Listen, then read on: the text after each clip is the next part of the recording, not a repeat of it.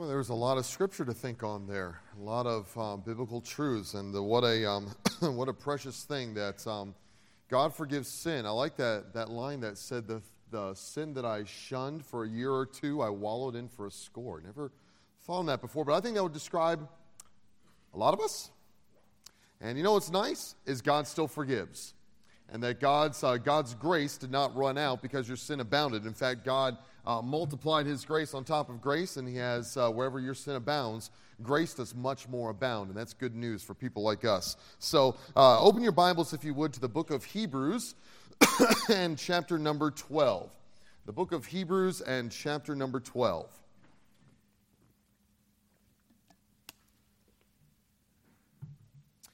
Hebrews chapter 12 is where we will go this morning. I hope that you are all set and ready to listen to God's Word as it's going to be taught this morning. Listen, last night, of course, I hope some of you maybe were able to get settled. Maybe later you talked with someone and just kind of got settled about assurance, about knowing for sure that you have eternal life, about knowing that Christ's suffering has paid for your sins. And still, if you have not gotten that settled, friend, please come on. Let's get that thing settled. Come up. By the way, I hope you feel like you can come and talk to me. Should you like to do that, you certainly may. I don't want you to feel like you can't do that. I will be at the coffee shop again from after chapel all the way through till about 12. And so please come by.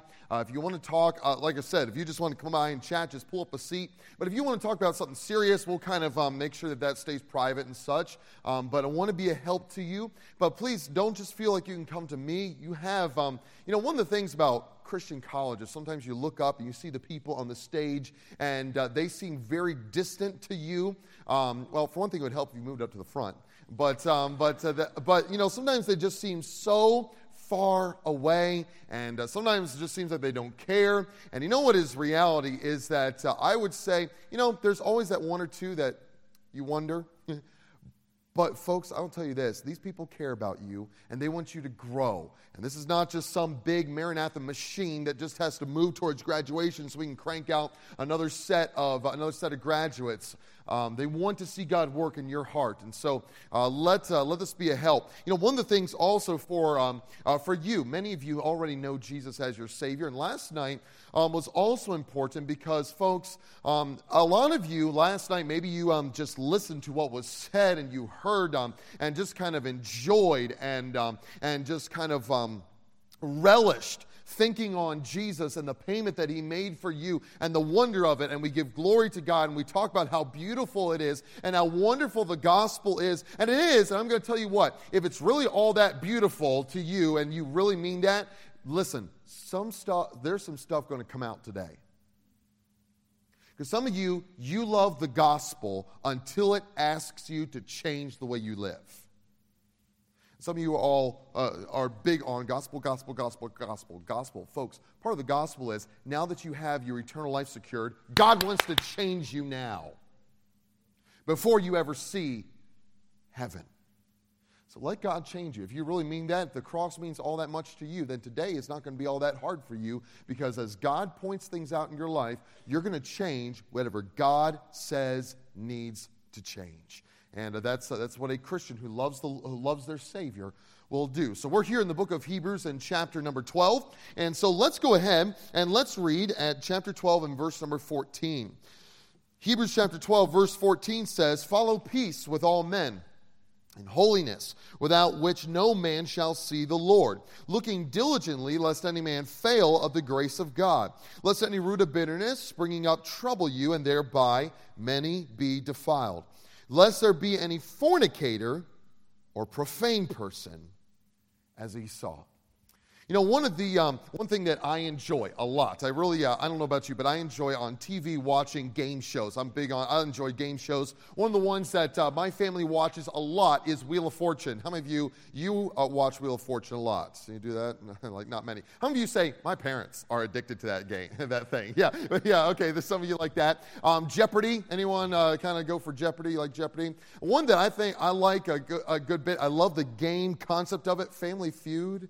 I love the game concept of Family Feud. Yeah, that's pretty good. And so, there's different game shows out there. Of course, nowadays there's all kinds of game shows that people keep cranking out. One of the ones that was much more popular when I was younger is one. How many of you have ever watched an episode of Who Wants to Be a Millionaire? Anyone actually watched an episode of that? Okay, yeah, a good amount. Yeah, all right. So that game, of course, you have a series of trivia questions, and if you can get them all right, so long as you get them all right and you're going down the line, you can win $1 million.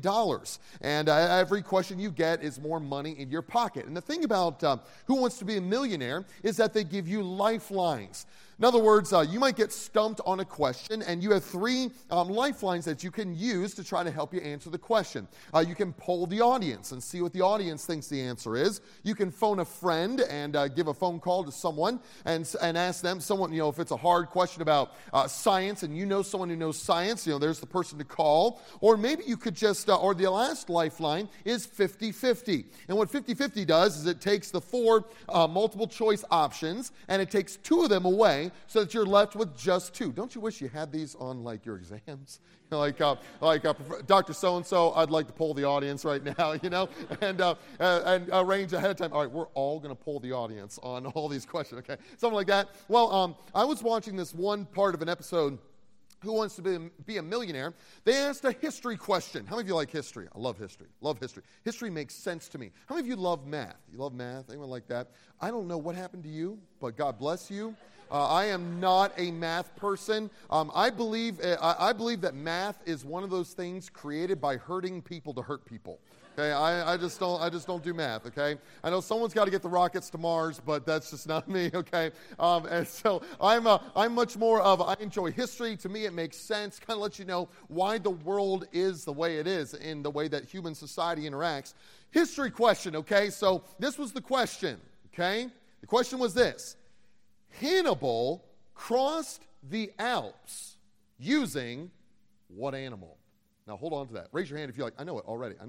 Good. That's a lot of you already know that. Well, so the options, here's his 4 options. His 4 options were rhinoceri. It's plural for rhinoceros, okay? For those of you who are like, I'm only in college. I just got here. Okay, that's rhinoceri, elephants, llamas, and chihuahuas. Okay? So for one thing, some of you are like, Hannibal? Is that no. Okay, Hannibal was he was a general for Carthage, I believe, and he was involved in some wars, the Punic Wars, with the Roman Empire. And Hannibal did something that was not expected. Is that Hannibal did something the Roman army really was not ready for? Is that he took an army of somewhere around 60 to 100,000 soldiers, and he did a move no one was expecting. He went through the Swiss Alps, through the snow, and took his entire army up and over these mountains. It was an incredible feat. Totally surprised the Roman army. And so there was an animal, a certain animal, that he used many of to help tote all his stuff, his equipment, their war stuff all across the Swiss Alps. And well, this guy did not know. So he did his lifeline 50-50. And it got down to the 2 options were elephants and llamas. Some of you are like, why are they snickering? I'm not sure, man. I just thought, okay. All right, so he did his best guess, and he said, llamas? No, that was not the correct answer. And llamas, you say, but they're on the mountains. Yeah, in another continent, okay? No, he took elephants. It was elephants that he took these war. You ever heard of war elephants? Anyone ever heard of a war llama? Okay, nobody does that. All right. So he has all these elephants, and so these elephants are uses them to bring the equipment across the mountains. And so I look at that and I think, even if you don't know a lot of history, and when it comes down to moving equipment through the Swiss Alps, llamas or elephants? I look at that and I remember thinking, was that really your best option? Was that the best option that you could come up with of those 2? They even took out 2 of them, and those are the last 2 they gave. You say, Matt, why do you bring that up? Because this. The book of Hebrews has a couple of themes to it. I think one of the biggest themes that is in the book of Hebrews is just the whole concept of the new covenant. What a beautiful thing that you see throughout the book of Hebrews. But another just very simple, practical theme that you see throughout the book of Hebrews is just this simple concept. It's that Jesus is better. That Jesus, you see it, especially at the beginning, Jesus is better than the angels. You see that Jesus is better than Moses. The new covenant, which involves the sacrifice of Jesus, is better than the old covenant. And just Jesus is better. You know, in this small section that we just read here in the book of Hebrews, chapter 12, I think one thing, if we could take the theme, Jesus is better, this little section of Hebrews, we could say, Jesus is better than bitterness. You know something that sometimes people forget? Is that especially as I look out across this crowd, I know some of you, there's many of you I just do not know, but you know, many of you, if not, I wouldn't be surprised if every person, if we forced everyone to do so, could walk across this podium and give a story about how someone has hurt you and they still don't care.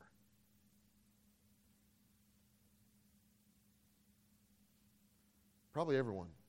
You know, you look at people and you think, oh, well, not her. You know, she's got a perfect life. Not him. I mean, he's like being asked to do everything around here. You know, he's like the perfect Christian. Oh, man. But if we walked everyone across the stage, including the staff, everyone could give, and some could give a more gruesome story than others, about someone who has hurt them and still don't care.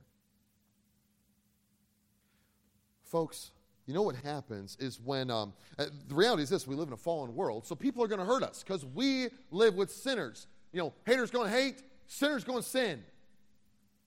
Thus, because we live in a sin-cursed world, people are going to hurt other people. You know what Jesus says? He says, listen, in the midst of hurt, you are going to be tempted to become angry, to become resentful, and to become bitter. And Jesus says, just so that you know, there's a better option than bitterness. So we're going to look at that here this morning. Hebrews chapter 12, verse number 15. What I want us to do to understand this concept of, I call it, a better option than bitterness, I want us to ask ourselves several questions, and these questions will be what walks us through this passage. Question number one is, what is bitterness? Can we define it? Verse number 15 says, looking diligently lest any man fail of the grace of God, lest any root of bitterness springing up trouble you. What is the idea there of the word bitterness? Well, the idea there, I like how it describes it as a root of bitterness. Now, the word bitterness is the idea of a deep-seated hatred. It's the idea of a resentment towards someone, or you might say even a grudge that will not be reconciled. And this word root has the idea behind it of a poison. In other words, the Bible describes bitterness as a poison. And so what happens is when people hurt you, when circumstances come down the line and bad things happen to you, oftentimes what happens is the devil tries to infuse into us a poison that will destroy us. It is a slow-moving poison that will hurt us over time, and it comes in the picture of bitterness. And boy, bitterness could, that poison of bitterness could be triggered by anything. It could be that maybe there was a possession that you had and someone took it away. Maybe there's a possession that you wanted and you could just never get it, and so you became angry, bitter, resentful. I don't know. Maybe it was a position. Maybe you wanted to be starter on the team, and you know the coach has favorites. You've gotten angry at the coach. Maybe you had first chair in the orchestra, in the band, or something like that, and someone else got the spot in front of you, and so now you've become angry or you've become bitter.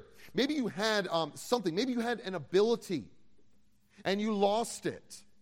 We sang the song "Rejoice in the Lord." Oh my goodness, what a perfect example. Pastor Pirate, how many of y'all have listened to Pastor Pirate? Who's listened to Pastor Pirate? Yeah, of course you have. Okay, a lot of you have. So Ron Hamilton, you know the story about how he got cancer in his eye and had to have the eye removed. He puts a patch on. His testimony. He said that I don't know if it was the first Sunday he comes back as he's walking through church, because he's in his 30s, and he's got this big old patch on his eye. Everyone's staring at him, and some kid walks by and looks at Ron Hamilton and says, "Look, Mommy, a pirate."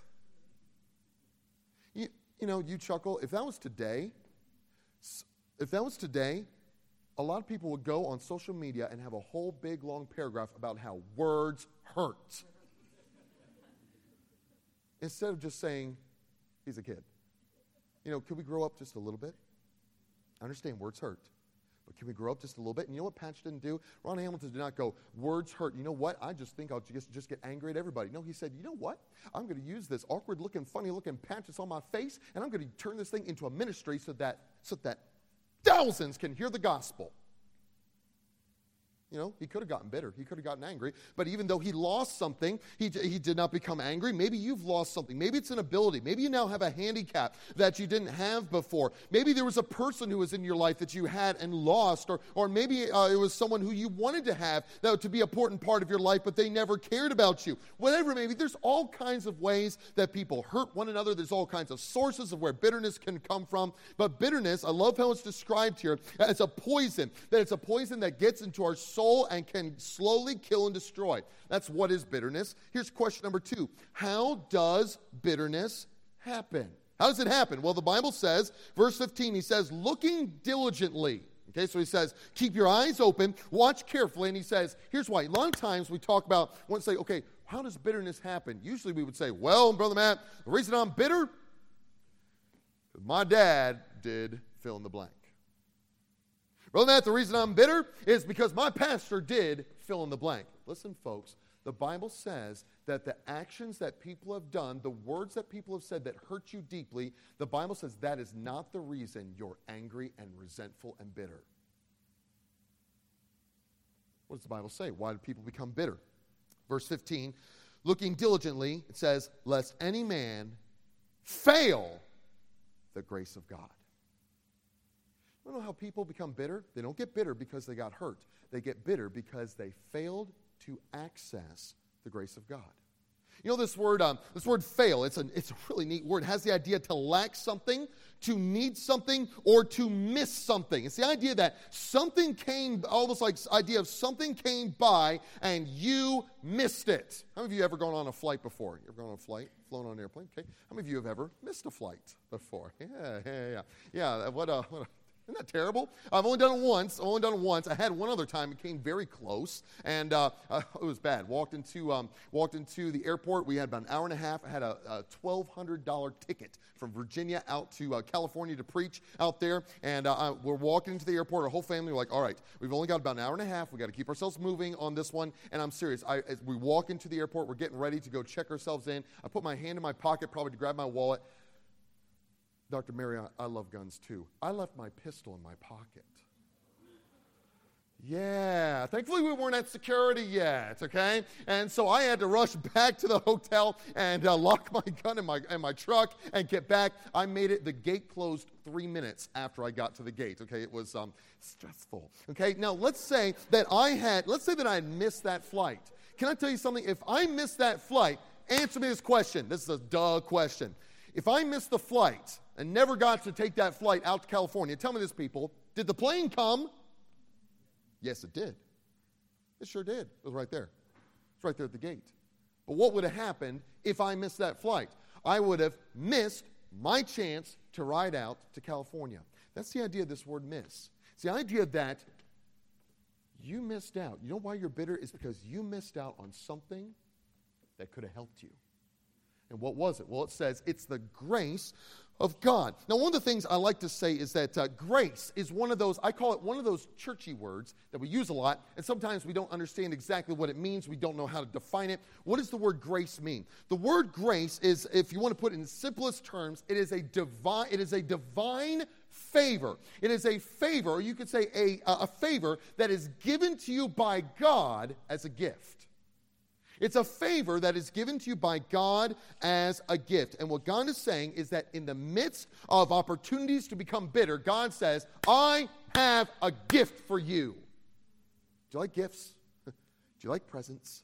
We just came out of Christmas break. How many of you got a present this year for Christmas? Would you raise your hand? Oh, good. Okay, lots of people got presents. I love presents, okay? Ask my wife. I am a present addict. My wife knows, especially when Christmas rolls around, once Thanksgiving happens, and then usually once Thanksgiving happens, the day after that, we are home in Alabama.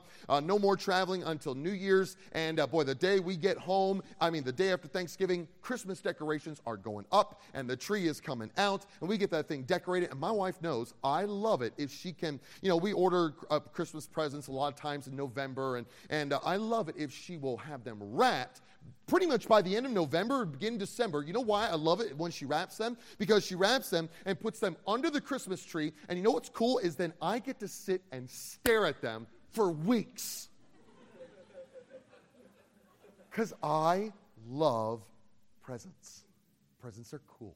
And if you don't like presents, you can just go hang out with Scrooge and Grinch, and the three of you can just have a wonderful, I don't even know what time. But I absolutely love presents. Can I tell you what's dumb? Can I tell you something that's dumb? You ever been in this kind of situation? You're at home, and it's Christmas morning. Maybe think back to especially more childhood days. You know, presents are opening. Everyone's opening presents. You know, everyone gets their stuff. You got your stuff surrounding you, and there's still a present under the tree. And you're just like, Mom, whose present is that? And they're like, oh, that's for Aunt so-and-so. She can't be here right now, but we just put her under the tree, and so we're going to see her in another week. We're going to go visit her, and when we visit her, we'll give her her present. Did you ever as a kid, kind of get a complex thinking, but it's Christmas Day, and all presents are supposed to be open? What an adult concept to stick a present under the tree and then say, oh, it's Christmas Day, but we're not opening it. What an adult concept, you know? And I love opening presents. I love gifts. I just love it. And you know, this I just love presents. And you know, that's the idea of the word grace. Grace is a gift. It's something that God gives to people. And God says that in situations where you've been hurt, where you're tempted to become bitter, God says, I have a gift for you, and it's grace. Could I put it this way? What do these gifts of grace look like? They look like joy. They look like peace.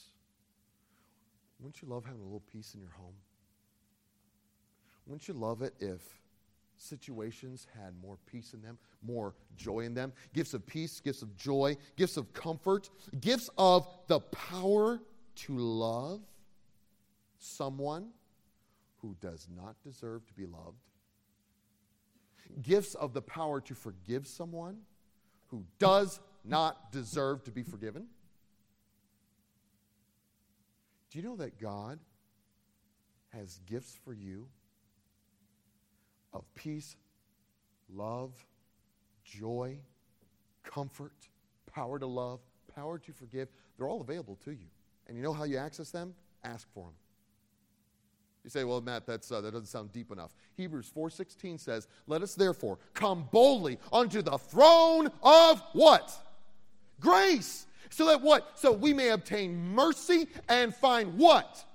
Grace to help in our time of need. Do you know how often God gives you gifts of grace? When you ask for it.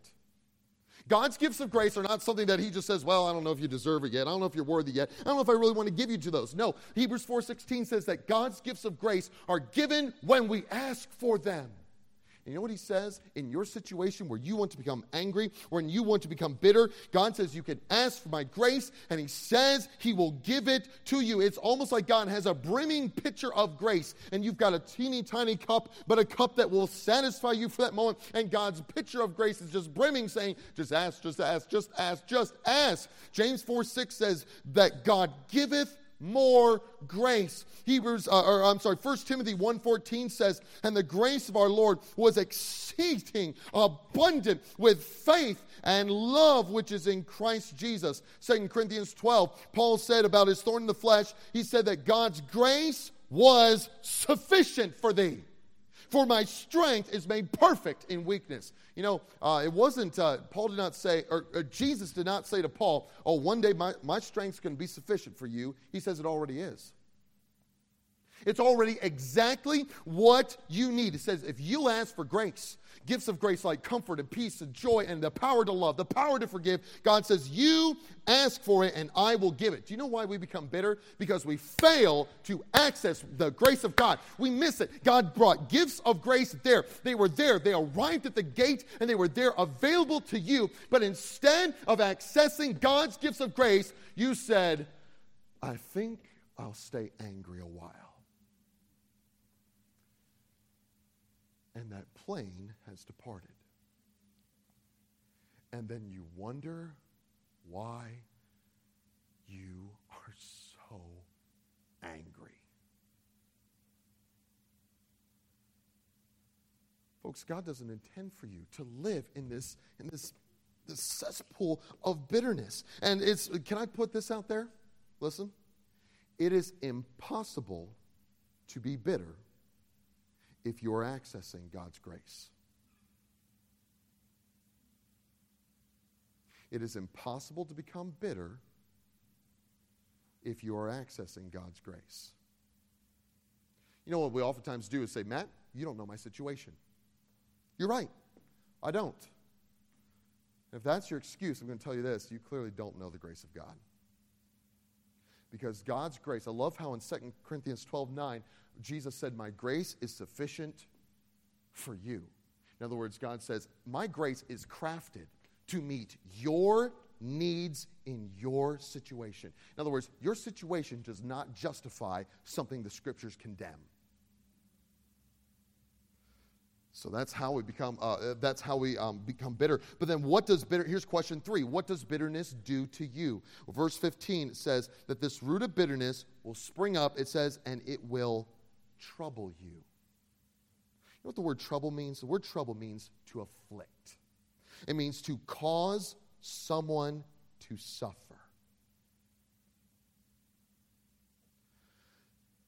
Aren't you done with suffering under bitterness? I'm not talking about the emotional anguish that comes when someone hurts you. We're not dealing with that right now. I'm not talking about maybe the flashbacks that come because someone is hurt with you. I'm not dealing with that right now. I'm talking about the anger that you're holding on to. You know what it'll do? It will not soothe you. It will not comfort you. It will not justify you. It will afflict you and make you hurt more.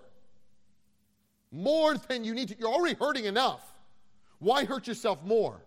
And that is what bitterness does. It troubles you. It will afflict you and hurt you. I mean, there's even physical doctors have said that bitterness, literally just anger towards people, can trigger headaches, ulcers, vomiting, insecurity, skin trouble, self-harm, glaucoma, depression, insanity, and even suicide. How sad. Again, you like history.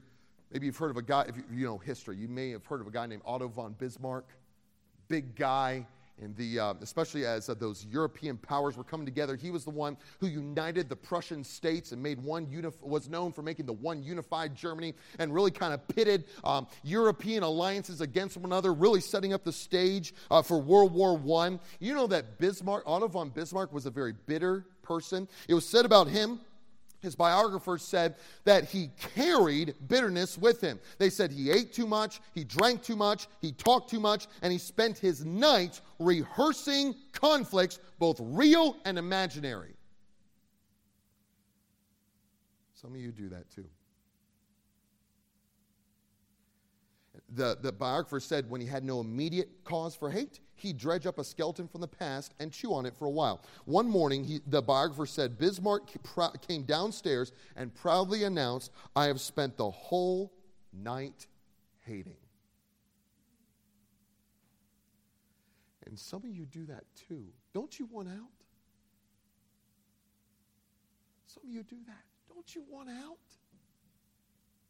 Bismarck said that eventually the biographer said he grew a beard to hide the twitching muscles of his face. He had got jaundice, gastric ulcers, gallstones, and shingles. When a publisher offered him a large sum of money for his life story, he began to write with reckless disregard for the truth, heaping hate on men and women long dead.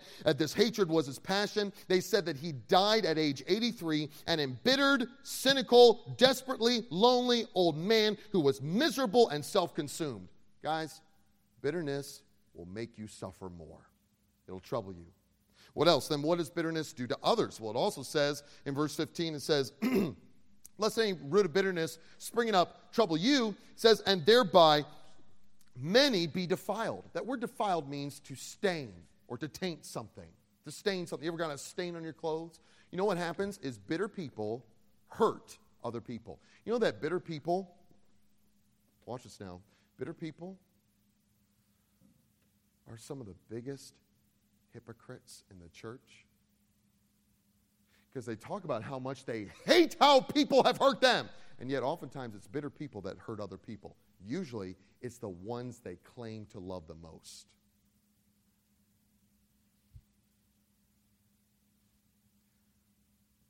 Are you troubling other people? Listen, bitterness will not only hurt you, it will hurt the people that you claim to love. But then here's the last thing, here's one more thing. What will bitterness make you become? Bitterness opens the door. Verse 16, it says it opens the door that you'll become one of two, or maybe a combination of the both. It says, lest there be a fornicator or a profane person. You know where bitterness leads? It leads to fornication, and it says profanity. What is fornication? Well, it's just a simple Greek word that means any form of sexual sin.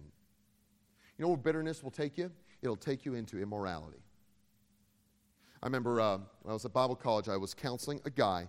Guy came in, he was looking for trouble, or was looking for help. He had trouble with his thoughts. He had trouble with pornography. He really wanted to get victory over it. We were kind of working through things. It just, I don't know, some days were up, some days were down, some days were okay, and just, it wasn't great. He went home for a Christmas break, comes back, we resumed counseling, and I said, how'd Christmas break go? And he's talking about his stuff and things that he had, how it went, and he starts talking about his dad. Starts talking about his dad, and as he's going on about his dad, all of a sudden, as he's talking, I realize there's issues between him and his dad. And he continued to talk, and it came out, because he was a very tender guy, and it came out, he had anger against his dad. And I said, hey, come here. And I opened up this verse, I said, listen, you know what it says bitter people will become? It says they'll become fornicators. I said, I wonder if the whole reason you struggle with this sexual struggle is because you're bitter. You know what happened, people? This guy got bitterness right with his dad, and all of a sudden, it was like a night and day difference. All of a sudden, he started getting victory over pornography.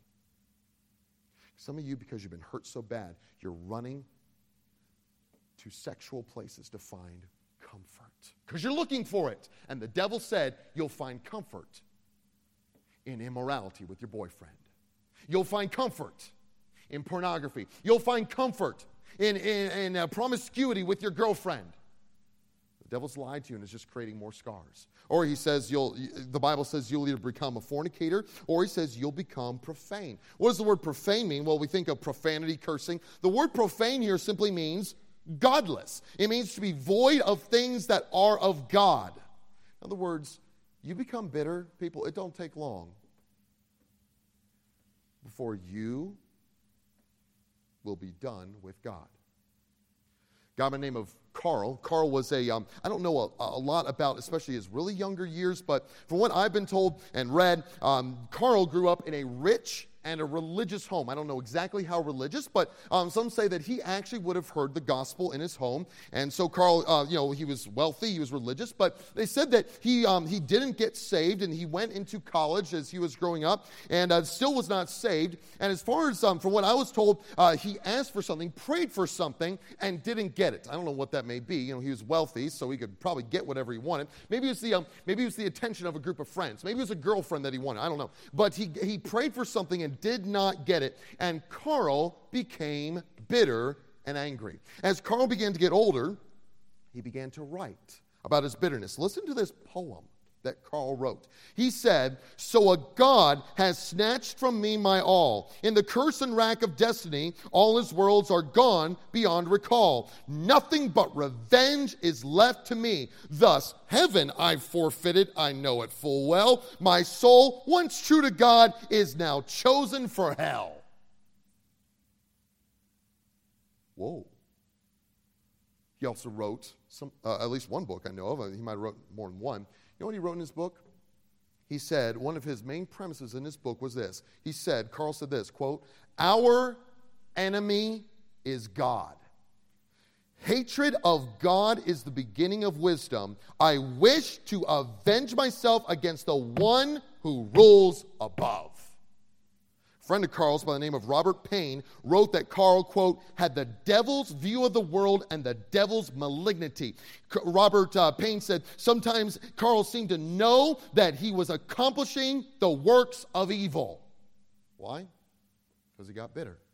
You want to say, did he trouble others? Oh, yeah, he did. And he was a fornicator, for one thing. He was a fornicator. He had an affair with his housemaid. And then did he trouble others? Oh, yes, he did. In fact, of his children, I was reading, some said he had 6, some said he had 7. I didn't quite get the exact number this morning as I was looking at this. But it said that of his children, 3 of his children starved to death. I don't even know how that happens. 3 of his children starved to death. 2 of them committed suicide, and the 6th one married a Satanist. His wife also committed suicide. Did he trouble others? Oh, yeah. In fact, his book got published. And you may have heard of the book Communist Manifesto. Karl Marx established the grounds for communism based on, I hate God. His bitterness. That's why for me, I'm just so anti-communism, because it is based from a man who hated God and became bitter and angry. You don't think that, could you imagine, could you see where bitterness could take you? You say, I would never go that far. You watch out. The devil's got you right where he has successfully lied to you, and you've believed it. So this final thing will close. Let's ask this final question. How is bitterness overcome? How is bitterness overcome? How about this? Well, you might say, I see myself in this picture of bitterness. What can I do? First of all, can I say this? Confess your bitterness as sin to God. Now listen very carefully. A lot of people get upset when a preacher or a counselor, oftentimes it's a counselor, will say to them, sometimes they'll give them a story, and of course it's a true story, and they'll talk about how so-and-so hurt them in such and such a way. And I know this has happened before. The counselor will, in essence, say to the person, well, listen, I can't do anything about your dad. I can't do anything about that man. I can't do anything about that woman. But what we can do is I can try to help you, and specifically help you overcome bitterness. And people all of a sudden say, oh, so you think that guy's done nothing. You think he's done nothing. And you think it's me to blame. That is not what that counselor said. But our society taught us, say that. That's really sad. And you know what the devil really has done is he has successfully said, just stay angry. And the devil has said, you're allowed to be angry. You're allowed to be bitter. You're allowed to hold on to and harbor the thing that God calls sin because you've been hurt that deeply. Listen, can I tell you something? Jesus says there's a better option than bitterness. When are you going to stop letting bitterness rip you in shreds? When are you going to stop letting bitterness tear your heart apart? Listen. When? Remember a time in my life when I had to confess my sin of bitterness to God. Guys, I would not be here if I had not gotten bitterness right with God. I would not be here. I can only imagine, looking at what the Bible says comes to a bitter person, I can only imagine the pit that I would be in at 32 years old. That's the pit that some of you are rushing towards because you are insistent on holding on to and harboring your anger. Confess it as God. Don't excuse your hatred. Don't blame other people for making you angry, because God says the reason you're angry isn't because you got hurt. The reason you're angry is because you failed to access the grace of God. Listen, no one is excusing your dad, that filthy guy, some other filthy guy, some messed up woman, some older brother, older sister. No one is excusing them. Maybe they should be in jail. But I'm going to tell you this. You can pick if you want to be angry and bitter, or you can pick if you want to access God's grace. So ask God for the grace to love and to forgive. Some of you are going to have to get on your knees and start saying, God, I don't know how you're going to work this thing together for good. That's what Romans 8:28 says. I don't know how you're going to work this together and make all things come out for good. But Lord, I'm trusting you to do it. Give me peace in my heart. Give me a joy that I haven't had for years. Help me to love people who don't deserve love. Help me to forgive people who don't deserve forgiveness. You know what that is? That is asking for grace. And God says he will give grace to those who will ask for it. You know, Joseph in the Bible, my goodness, what a messed up home. He had one mom and 3 stepmoms living in the same home at the same time. Can you imagine what that must be like? The weirdness of that. He was falsely accused. He was abused. He was almost murdered. And you know, he said to his brothers in Genesis 50, verse 20, he says, but as for you, you thought evil against me, but God meant it unto good, to bring to pass, as it is this day, to save much people alive.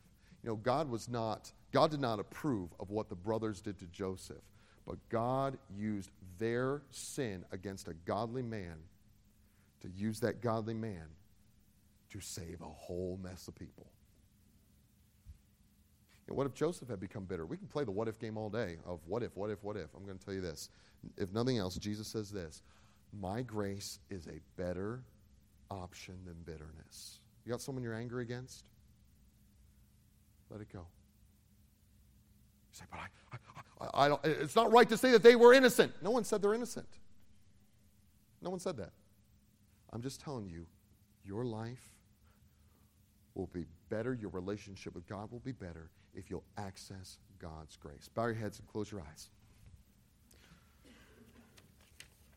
We need to close quickly here, okay? Let me just leave you with this. If you need to talk, and by the way, can I just say this? Some of you do. Because you have a lot of stuff to walk through on this thing.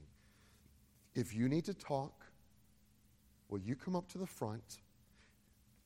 When I close in prayer and dismiss you, will you come on up to the front? I'll be here. You want to talk? You can talk with me. You want to talk with, if you're a girl, you want to talk with a lady, we'll have ladies. We got some other Bible faculty up here that can counsel with you, okay? Listen, please don't stay in bitterness. Jesus is better than staying angry. He has grace that could change you and give rest to your heart. So come on up to the front when I finish praying, if you would, and dismiss if you'd like to get some help. Lord, help us. Holy Spirit, convince those who are here who are not convinced yet. If your grace is sufficient, Holy Spirit, convince them. Show them their need of you. Comfort the hearts that need comfort, for you are the great comforter. I pray this in Jesus' name. Amen.